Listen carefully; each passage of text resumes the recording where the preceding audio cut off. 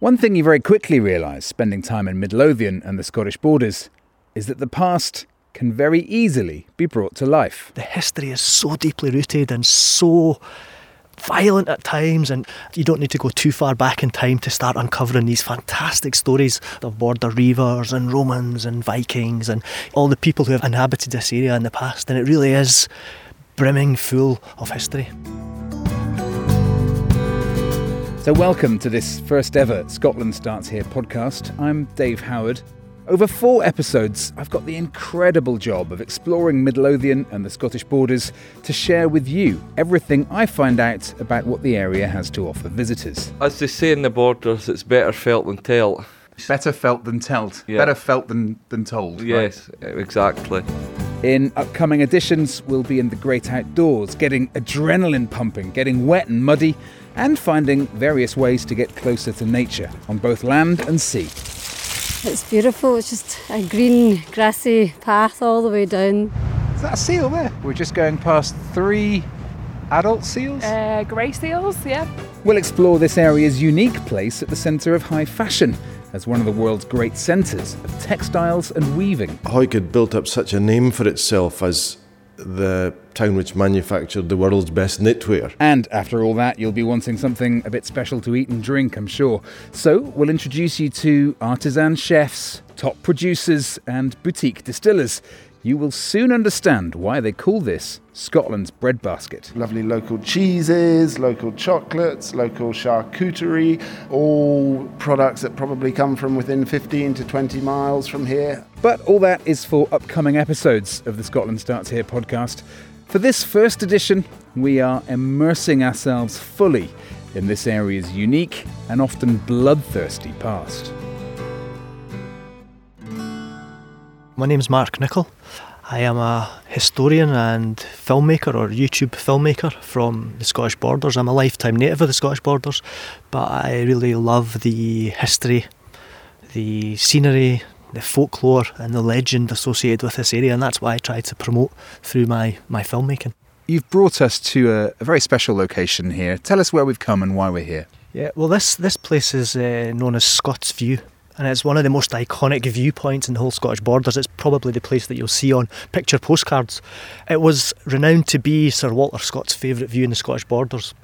You can see the Eildon Hills there in the distance, in the foreground there, the Eildon Hills. And Sir Walter Scott used to stand here, and rumour has it on Sir Walter Scott's funeral, the horses were drawing Sir Walter's coffin past this spot, and they were so used to stopping here that they stopped here during the funeral as well.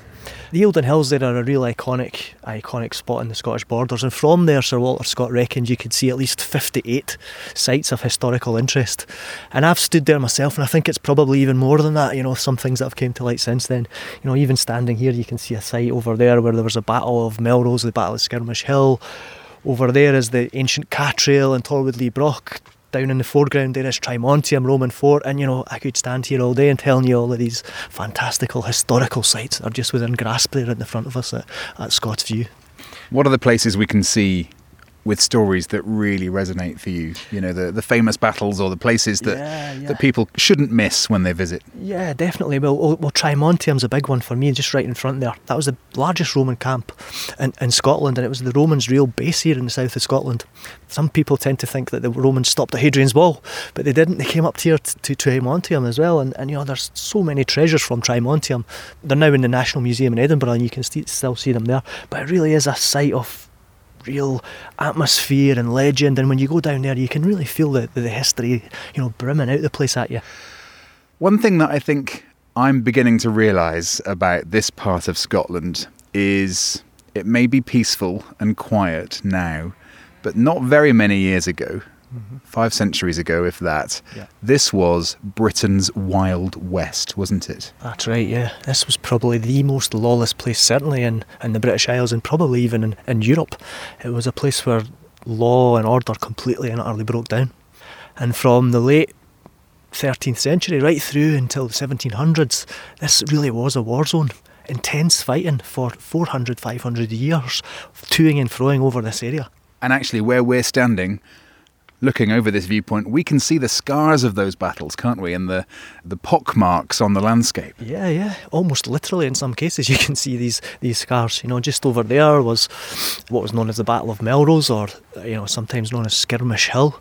You can see these battle sites are all over this area, and Border Reivers became the mainstay of this community, and families all became Border Reivers. These Border Reivers are completely central to the Scottish Borders, and as we'll hear later on, their memory has echoed down into the present day as one of Europe's largest and most breathtaking equestrian festivals, full of pageantry and tradition. The families that became Reivers, though, did so for one simple reason: to survive. They had no way of maintaining agriculture or farms or a normal way of life because there was so much toing and froing and fighting between the Scottish and English armies. So the men took up what was known as reiving. So they were stealing cattle and thieving to make a living and to survive. And that became a way of life here. So the Reivers, I think a common misconception about the Border Reivers is that it was like an English versus Scottish thing. It wasn't. It was more grassroots than that. Yeah, it was basically families stealing to live, to eat and survive, And there were Border Reivers on this side of the border, on the Scottish side, and there were Border Reivers on the English side of the border as well, And yes, a lot of it was cross-border, but mainly, it was nothing about England v Scotland. It was all about survival of families on both sides of the border in this land. We'll be back with Mark shortly. Next, though, on Scotland Starts Here, I'm off to meet someone with 9 centuries of Scottish history resting on her shoulders. Shoes off on the way in? No. It's far too cold for that. So we're going up a beautiful old stone spiral staircase now. Oh, and the heating's on in here. That's nice. I'm Catherine Maxwell Stewart. I'm the 21st Lady of Traquair, and we're in the High Drawing Room at Traquair House. Catherine Maxwell Stewart, 21st Lady of Traquair, and some say the rightful Queen of Scotland. I think that's going slightly too far. There are quite a lot of Stuarts. I can tell you, even if the Stuart King returned to the throne, which I have to say is extremely unlikely, I think we'd still probably be fairly well down the pecking order. Actually, despite Catherine's modesty there, she would have been a strong contender to the throne if the Catholic royal succession hadn't been defeated in the Jacobite Rising of 1745. So can we talk a bit about that history and that lineage? Because it's completely integral, isn't it, to the history of Scotland and to this area, to the Scottish Borders? Yeah, well, I mean, this house is truly remarkable in the fact that it has been here for over 900 years. And so it's seen really huge movements and all sorts of conflict throughout that period. And the family here are interesting as well because they tended to end up on the wrong side in history. So they were very strong Jacobites. They were supporters of the Stuart, very loyal to the Stuart monarchy. And they were also very strong Catholics as well. They became Catholic in the 1650s, which was in the middle of the Scottish Reformation, not quite the right time to change your religion, but they very firmly upheld their beliefs. And they always stood by the house and their estate, and they protected it. And by one means or another, they survived. So it is really a testament to survival, I think, more than anything. I mean, I presume all the paintings, the gold-framed paintings on the walls here are your relatives, your ancestors. Yes, no, they are. I'm surrounded by the ancestors. Looking at you. Originally a royal hunting lodge, Traquair has been visited in total by 27 Scottish kings and queens. The fourth laird was the captain of Mary Queen of Scots' bodyguard. So she came here in 1566. So this is the time when it really did host lots of royal hunting parties. They were issuing charters from Traquair.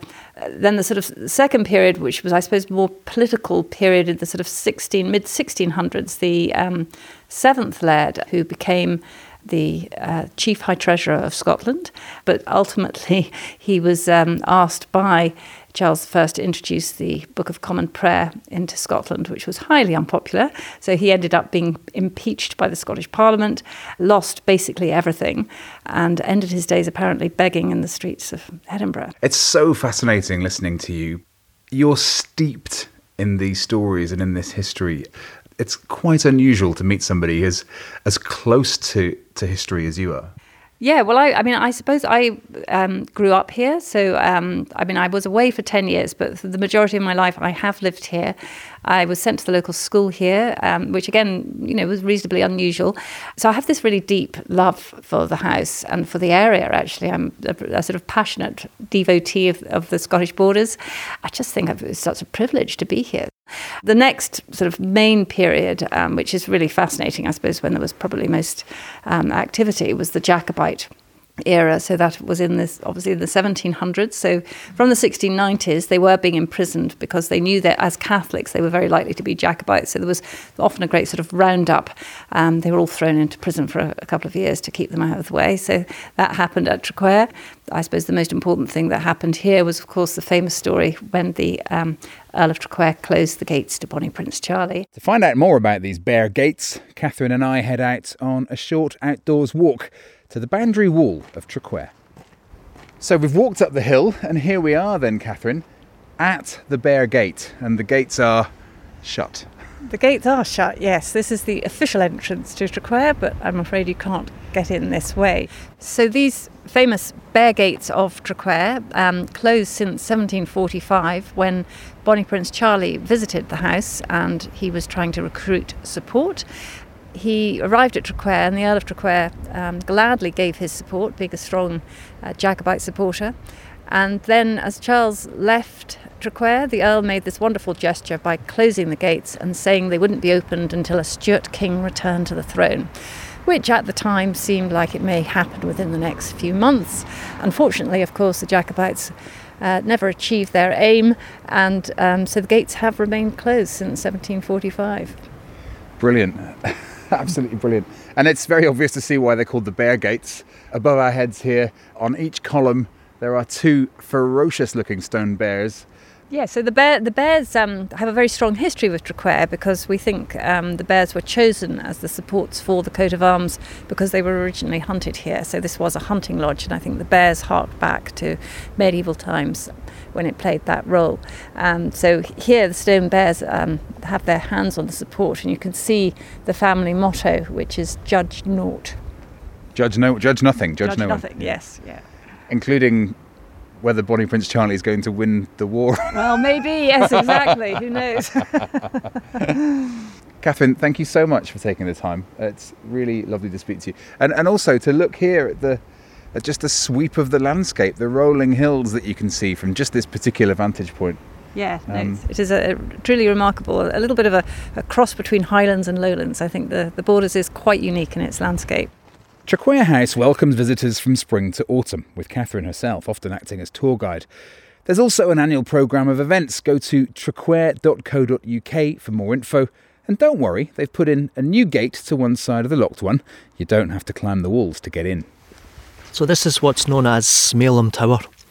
Very atmospheric place. I'm sure you can see the structure there. It's a real foreboding, kind of dark-looking structure at times, I suppose. We're back now with historian Mark Nichol on the next stop of our history tour. But it's the real quintessential Border Reaver Peel Tower. This is the type of building that the Border Reavers lived in or used as protection, and it's not just a nice dwelling house. You can see from here, even when we're quite a distance away from it, there's a real absence of any windows on that structure, just one tiny little one that you can see up the top, because these things were not built for comfort or to look good. They were built as instruments of war, basically. You know, they were for defence. The walls of these things are sometimes about 14 feet thick. I don't know exactly how thick Smailham is, but you can see that when we get up there. You'll see how thick these structures are, and you can see how it's built on this rocky outcrop. It really was built to repel invaders, to protect the family, but also to look out and launch attack. So these are the Reavers' castles, aren't they? Castles in the sense that we know them were the property of lords and dukes and kings. These Reavers' towers are slightly smaller scale and more to do with kind of clans and families. That's right, yeah. So every clan or every family on the borderland would have had one of these towers, and these were all over the place. But at the Union of the Crowns, one of the instructions of King James was to destroy all these towers. So most of them have been destroyed now. There's nothing left, maybe a few rocks in the ground. So one like Smailham here is a fantastic example. Let's walk a bit closer. So which clan was this? Which clan had Smailham? Smailham was a site of the Pringle family. The same Pringle that now make clothing? Probably, yeah. I don't know the connection, but there will 100% be some connection between Pringle of Smailham and Pringle, who now owns the Jersey company. So we're scrambling up the bank here. Yeah, I think we took the scenic route. One of the things which also brings Smailham Tower here to prominence is the fact that Sir Walter Scott was raised on a farm just over there when he was a boy. So he was born in Edinburgh, Sir Walter, but he was brought down here to live with his grandparents at Smailham Farm there. And it was this tower here which really inspired Sir Walter to have this interest in border history. And it was really Sir Walter who brought the border reivers back to life, if you like. All of the stories of the border reivers were oral traditions passed down through the generations across the borderlands. Sir Walter was the first man to ever really take those stories and put them into type and write them. And actually, Sir Walter Scott is responsible for so much of what we think of as historic Scotland. He kind of invented tartan, didn't he? And That's right, yeah. You know, gave Scotland a whole heritage. He gave Scotland this whole new identity, that's right. But particularly down here in the borders, what Sir Walter did was he went around the borders and he collected these stories, these oral traditions about the border reivers, about these fantastic warriors and reivers and fighters from the past. But what Sir Walter did was he took them and he put them into type. He was considered, outlandish and a bit, maverick for doing that, putting them into type. These things were oral traditions which should never have been written down, but Sir Walter did it and he protected these stories and brought them alive for a whole new generation. Yeah, and so many of those stories that Mark's talking about, just a recommendation for you. You can hear them for yourself if you download the Scotland Starts Here app. So if we've given you the listening bug, you want to hear more once you've listened to the 4 Scotland Starts Here podcasts, do download the app, start planning your journey and listen to some of those stories being told by local historians, local storytellers and local poets. It really is worth your time. You think you might know these stories, you might have read about them, you might have heard them, but it's a very different thing, isn't it, to actually come here and stand here and look at these walls, look at the landscape around us here, and to imagine those marauding clans coming down the valley at us. That's right, yeah, and you begin to realise what a tough life it was and what a real, foreboding place this is, a difficult place to survive even without any attacking. And, these are castles that you can really come down and literally touch and feel and go inside and walk around them. And so it's great to come down here and really immerse yourself in that history and imagine yourself standing here 400 years ago, So much of the offer to visitors to this part of Scotland is exactly that, being able to immerse yourself in the past. Transport yourself back in time. I'm Dave. Hello. Dave, sorry, I was just talking to somebody else. That's okay. Lulu. That's nice to meet you. You too. And here's somewhere to try if you want to do that, literally. A castle you can rent, still set up with much the same fittings and furniture as when Mary Queen of Scots slept here centuries ago. I am Lulu Benson. We're at Needpath Castle, just beside Peebles.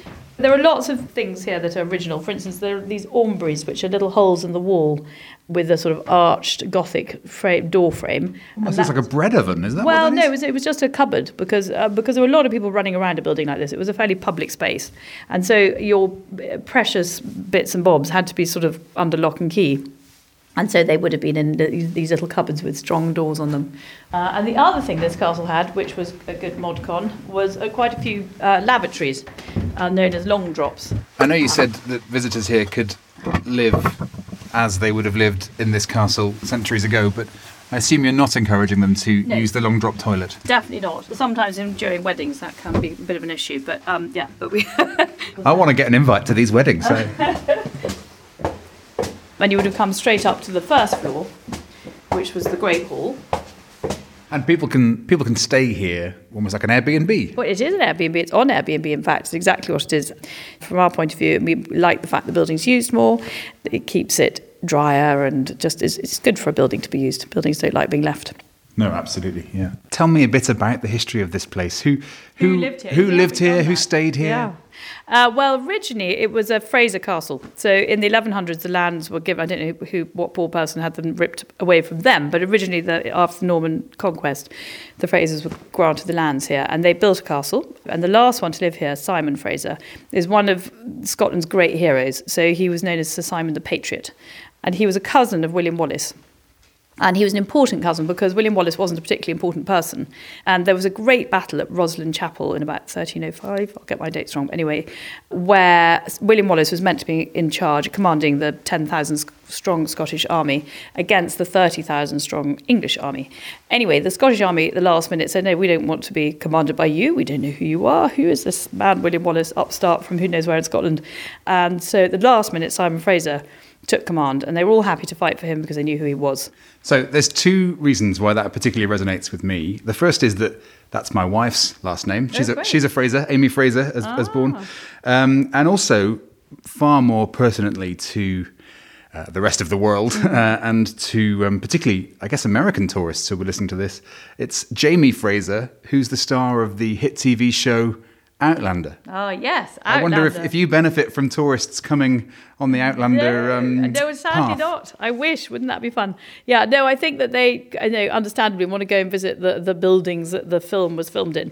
And to be fair, Jamie Fraser came from the Lovat Fraser lot, I think, up north, so he would never have possibly even known about Needpath. But if you're an Outlander purist, you should come and see where the name first originates in Scotland. Definitely, no, absolutely come and see that. And they, it is absolutely how it was, more or less, apart from the odd bit of panelling here and there in 1320. And as we go further up the castle, it feels even more like that. Oh, careful. This is Mary Queen of Scots' room.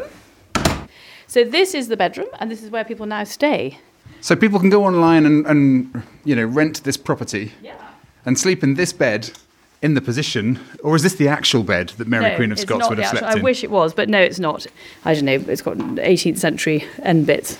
And then I think the tapestry that they've put in at the top here probably is more like, 19th century.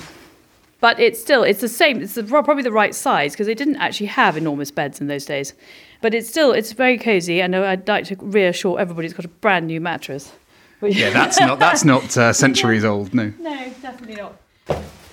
And actually, standing here, one group of people that will absolutely be fascinated by this castle is architects, because you can see every cut, every nick. Yeah, they love it. Architects absolutely adore coming here because you can see all the different periods of building and what happened when, which is quite unusual. Well, it's extraordinary. If somebody wants to visit, if somebody's visiting the area and wants to either come and have a look or stay the night here at Needpath Castle, what do they need to do? How can they find you? What's your website? All those kinds of things. Yes, well, our website is very straightforward. It's www.needpathcastle.com. And that's Needpath, Neidpath. Brilliant. Yeah, spot on, yes. So awkward Scottish spelling. So from a building in the Borders that gives you a chance to dwell in the past to another, this time in Midlothian. It's just as historic, but also has a vital role to play in modern life. My name's Joyce Clark and I'm a Business and Resource Manager here at Newbattle Abbey College. We're speaking in the library, very impressive, grand library here at Newbattle Abbey College. I think the first thing we need to do is to just do the potted history. Well, Newbattle was founded in 1170 by King David I as a Cistercian monastery. It was to be the daughter house of Melrose Abbey in the Borders. The Cistercians, of course, were very entrepreneurial. They were first to mine coal here in Scotland. They excelled at carp making, sheep rearing, salt production, and this became a very important economic site. It also became a place of political importance because, of course, in those days, the king held royal councils. There was no parliament as we know it today. And we know for a fact that many of those councils were held here at Newbattle and that Robert Bruce was a frequent visitor. So much so that in the spring of 1320, a great council of nobles met here to discuss the question of independence. And this was prior to the Declaration of Arbroath. So in actual fact, the Declaration of Arbroath was drafted here at Newbattle Abbey. You've got the Declaration of Arbroath, you've got frequent visits by Robert the Bruce. Downstairs is a very special font, as well. Talk to me about the font, the christening font that's there. Yes, well, during the 19th century, there was a christening font discovered just in a field somewhere not that far from here. It was brought here to Newbattle, and it's believed to be the christening font of Mary Queen of Scots. The reason for that is that around that christening font there are the crests of Mary herself, her mother Mary de Gizy, her grandmother Margaret Tudor, her father James V, his first wife Madeline, and also the abbot Haswell, and he was the last abbot of Newbattle Abbey. But it is believed and widely accepted that it is the christening font of Mary Queen of Scots. I mean, so far then, so central to Scottish history and so interesting to any visitor to this part of Scotland. But actually, this building is unique as well, isn't it? It's not like other historic buildings or monuments or castles that you can visit. How is this place different? Well, indeed, we are a living, breathing building. We are a working building. We are a college. The college was founded in 1937. It was gifted by the 11th Marquess of Lothian to the people of Scotland to be an adult residential college. It was to give people a second chance at education. For those who have missed out first time round, who want to have a new career, who feel lost and left behind, Newbattle have given so many people over the past 80 years a second chance at education. We are part of Scotland's history and we are part of Scotland's present. We are creating history as it happens. Actually, we're disturbing somebody working in the library behind us, so we should keep this fairly brief. But the textbooks on the shelves here are all reference books. They're all in use. They're all to be borrowed by students. It is a working room, and I think more than anywhere else the past and the present come very much together here in this library, because yes, we come in here with tours for visitors to see what a beautiful historic room it is, but we have students studying. It's a fantastic room. What is the offer to visitors and tourists? If people want to come here and do a tour or take a look around, what do they need to do?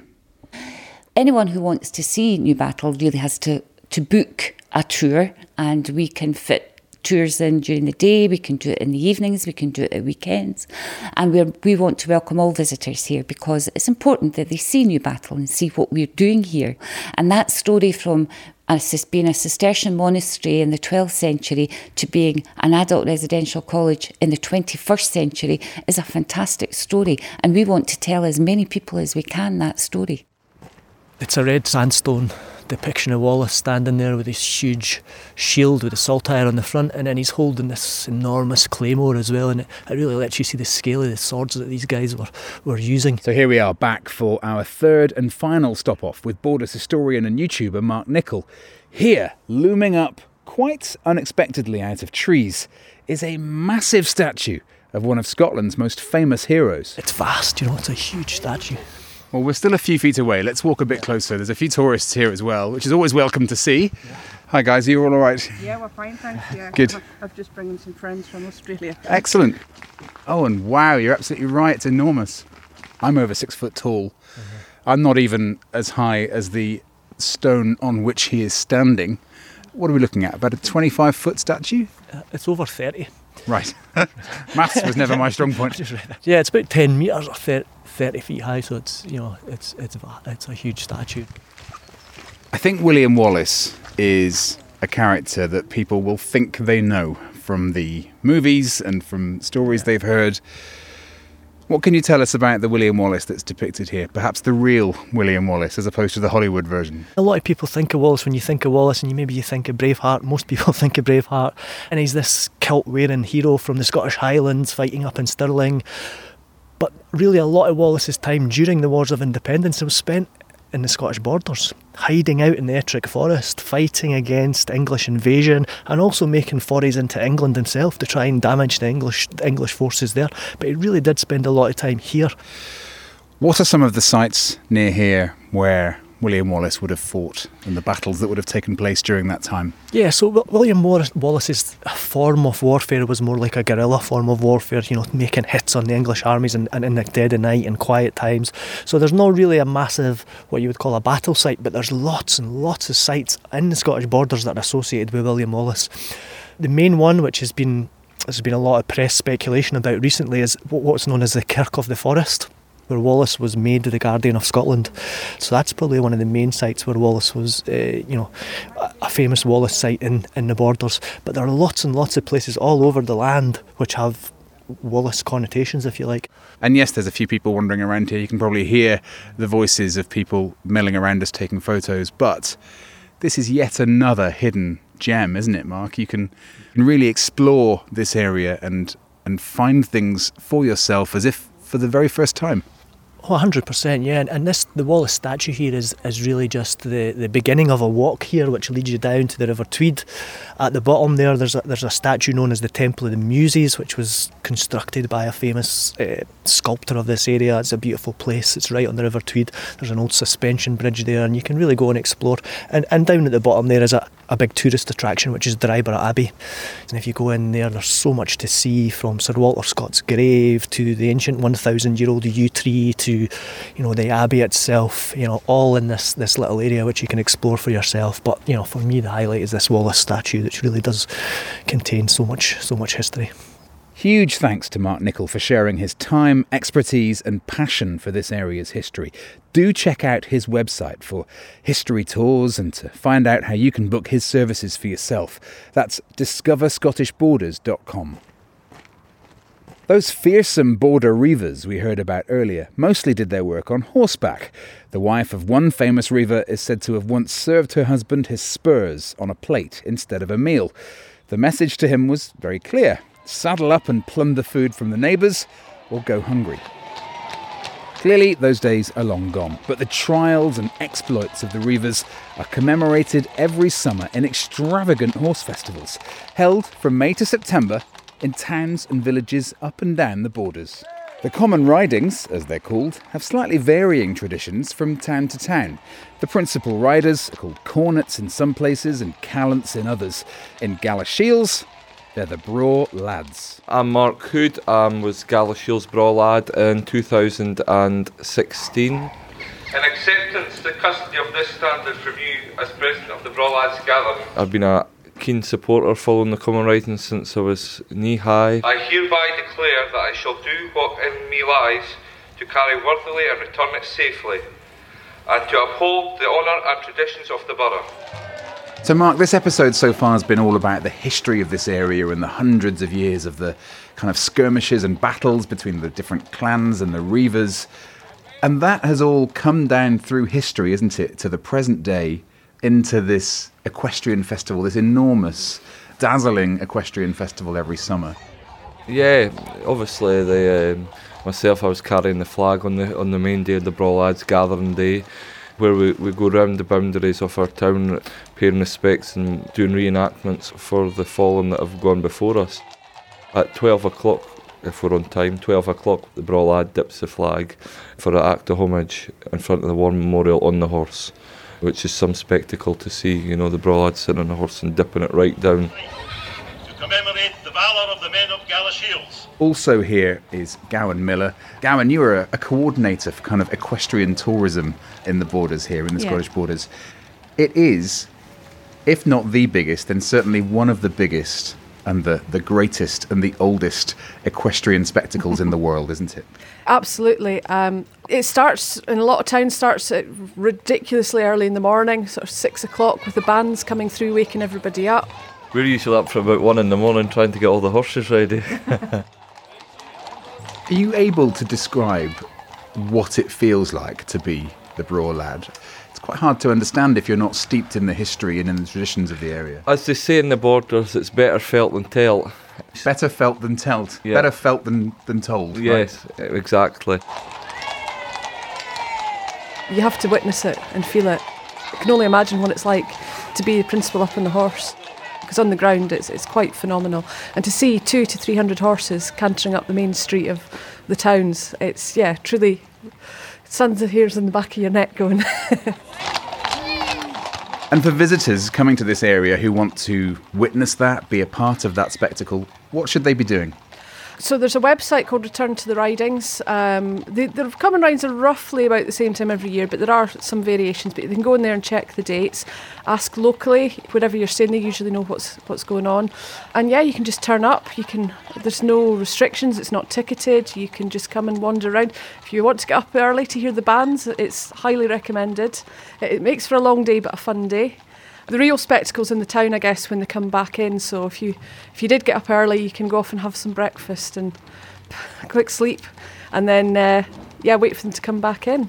So 300 horses, pageantry, colour, flags. Yeah. Do you feel the weight of that history while you're sitting in that saddle? Does it feel quite momentous? When two kind of occasions when you're cantering up Scott Street and you've got the enclosing of the buildings and people, the roar of the crowd, and I would say there'd be roughly about 3,000 to 4,000 people standing on the street there. It's just an amazing shiver right up your spine that you get, and when you get to the end, unfortunately, feel this emotion that it's you're nearly done and you want to start all again. Mark, thank you very much.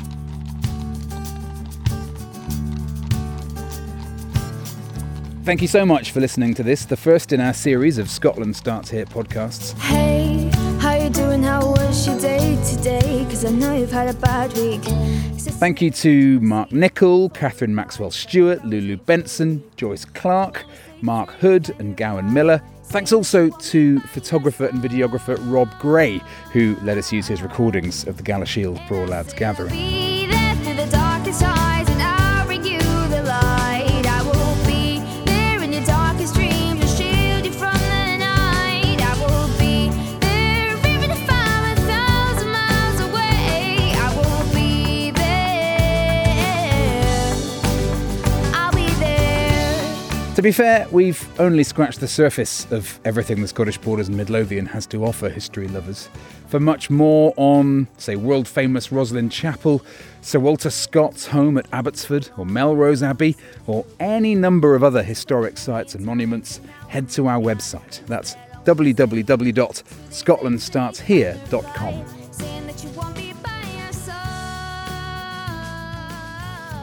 You should also follow Scotland Starts Here on social media and download that Scotland Starts Here app to your phone. It's a brilliant resource. It's just packed with stories, songs, and suggestions for trips out you can make and places to explore.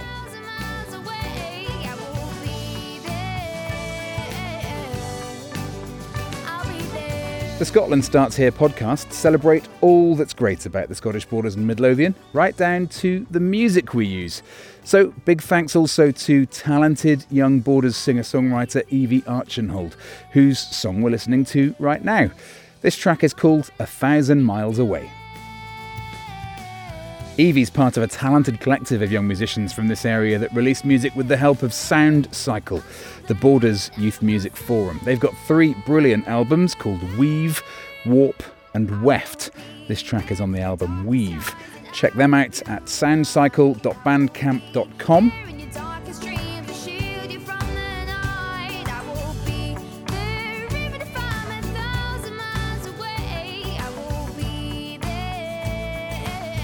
And if you've enjoyed listening, please rate, review and subscribe wherever you get your podcasts, and share this with anyone else you know who you think should discover the Scottish Borders and Midlothian. Next time, we are getting wet and muddy.